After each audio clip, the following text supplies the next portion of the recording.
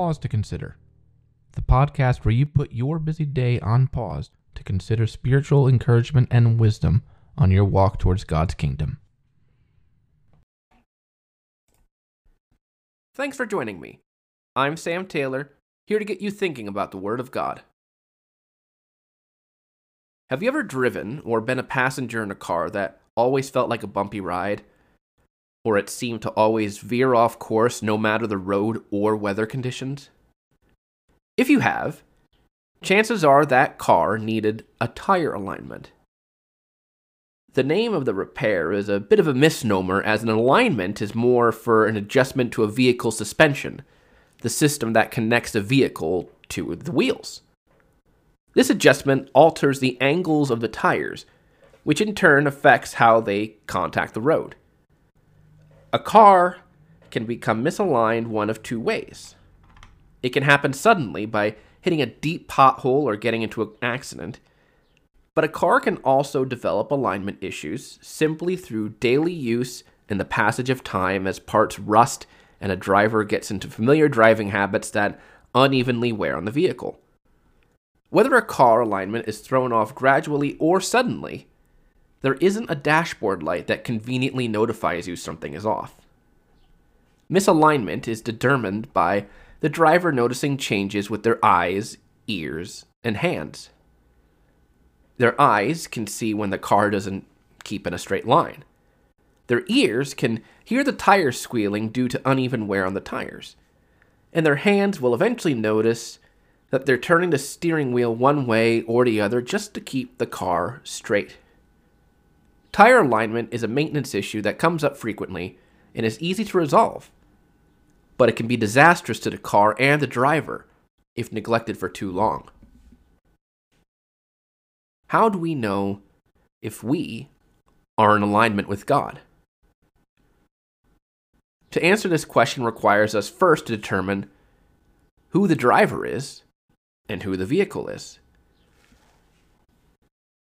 Do we believe that we drive ourselves and that God has no part in our travels? Do we possibly believe that God that created the universe is a vehicle of our wish fulfillment? Or is God driving us towards something greater than our own selfish interests? Solomon answered that question long ago, in no uncertain terms, in Proverbs 16, verses 1 through 3 and verse 9. The plans of the heart belong to man, but the answer of the tongue is from the Lord. All the ways of a man are pure in his own eyes, but the Lord weighs the spirits. Commit your work to the Lord, and your plans will be established. The heart of man plans his way, but the Lord establishes his steps. God directs us in the way He wants us to go, not the other way around. We are in alignment with God when we recognize and submit to His plan for us, to channel His character and values in this life and in the kingdom to come. Yet this alignment is not something that happens as a one-time event, and due to the weakness of our nature, it's far from perfect. It requires daily upkeep, but sometimes that isn't even enough. Throughout our lives, we get out of alignment with God to the point where it feels impossible to navigate properly. Sometimes it's happened suddenly when we hit potholes on the road of life. These can take the form of tragedies, financial struggles, relationship challenges, or a host of other complications. When we hit these potholes, it's hard to feel like we can move at all, let alone go where God wants us to. Yet sometimes, it's a gradual decay in our spiritual suspension. It's where we don't keep up with our daily maintenance, and one day it's a struggle just to stay on the road. Speaking for myself, lately I've felt the latter. The worries of life keep piling up, and I've been neglecting my spiritual maintenance. And I need to get right with God. But I'm not alone in this. The Apostle Paul felt this too. He wrote about these challenges in Romans 7, verses 15 through 25. For I do not understand my own actions. For I do not do what I want, but I do the very thing I hate. Now if I do what I do not want, I agree with the law that it is good. So now it is no longer I who do it, but sin that dwells within me. For I know that nothing good dwells in me, that is, in my flesh. For I have the desire to do what is right, but not the ability to carry it out. For I do not do the good I want, but the evil I do not want is what I keep on doing. Now, if I do what I do not want, it is no longer I who do it, but sin that dwells within me. So I find it to be a law that when I want to do right, evil lies close at hand. For I delight in the law of God, in my inner being, but I see in my members another law waging war against the law of my mind, and making me captive to the law of sin that dwells in my members. Wretched man that I am, who will deliver me from this body of death? Thanks be to God through Jesus Christ our Lord. So then I myself serve the law of God with my mind, but with my flesh I serve the law of sin. So how do we recognize when we're in need of that tune-up to get right with God? Just like a car, there's no red light on our dashboard that tells us we need to pray more. It's something we can only figure out by being mindful of the journey. A driver uses their eyes to see they're veering off course, even though they're not turning one way or the other. Are we using our eyes to read the Word of God so we might examine our path? A driver also uses their ears to listen to their tires squealing. Are we keeping an open ear for what God tries to tell us? Are we keeping an open ear to hear the needs of others that we might deliver them God's comfort and care? And our hands. A driver can feel the steering wheel shake and give resistance when things aren't right. What are our hands doing? Are we using them to serve God? Or are we using them to serve ourselves? We can use all our senses to examine our ways before the Lord. When we start to slip, we have an opportunity to call unto God to get us right with Him.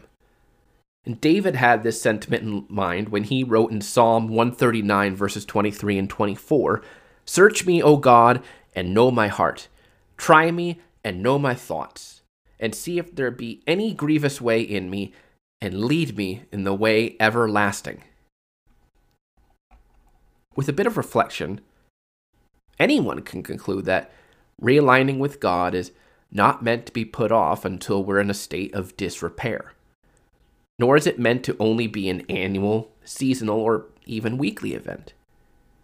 Getting in step with God requires ongoing self-examination. But to elevate the lesson of spiritual realignment from a thought exercise to taking practical steps is, in more ways than one, where the rubber meets the road. Just as anyone would take their car to a mechanic to get their suspension fixed, we need to approach God in prayer when our hearts aren't in line with Him. We need to not just ask for help, but listen to His direction through reading His Word. Since a well-maintained vehicle empowers a driver to complete their tasks, it makes sense that taking time away from less productive activities to focus on upkeep will enable a driver to continue living their lives as they need. And the same goes for us. If living a God-centered life is important to us, then we should make our spiritual upkeep a priority in our lives instead of a task only when emergencies hit. If you and I can do these three things, seek out help, listen to direction, and make self-examination a priority in our lives, then we will be more spiritually aligned with the Father and His Son so that He can direct us where to go. To wrap up our thoughts, let's reflect on Solomon's wisdom from Proverbs 4, verses 20 through 27, and consider them as words from a loving Heavenly Father to us, His children. My son, be attentive to my words, incline your ear to my sayings. Let them not escape from your sight, keep them within your heart. For they are life to those who find them, and healing to all their flesh. Keep your heart with all vigilance, for from it flow the springs of life. Put away from you crooked speech, and put devious talk far from you. Let your eyes look directly forward, and your gaze be straight before you. Ponder the path of your feet. Then all your ways will be sure. Do not swerve to the right or to the left. Turn your foot away from evil. I want to thank you for listening to Pause to Consider. If you enjoyed this devotion, please share it with your friends and with your loved ones. And if you haven't done so already, subscribe on Apple Podcasts or your preferred podcast platform so that you get updates on when new episodes are released. If you have any questions or feedback, I'd love to hear it. You can email me at pausetoconsiderpodcast@gmail.com. And you can also follow my Facebook and Instagram pages for updates or any feedback. But above anything else, I hope this episode was helpful for you. And I pray that God will be with you until we meet again, whether it be in our next devotion or in God's kingdom. God bless. Thank you for listening to Pause to Consider. I'm Levi, and I wanted to be sure you've heard about a few other podcasts in the WCF network. I am actually one of the co-hosts on a show called A Little Faith, where we explore faith breakdowns and build-ups with different people who have very powerful stories to tell. That's A Little Faith. Tom and Naomi are exploring how we interact in our ecclesial relationships in From the Platform. It's a very in-depth series that is incredibly helpful for understanding and developing compassion and better listening practices. You can find both of those wherever you get your podcasts or our website, wcfoundation.org/podcasts. Have a great week.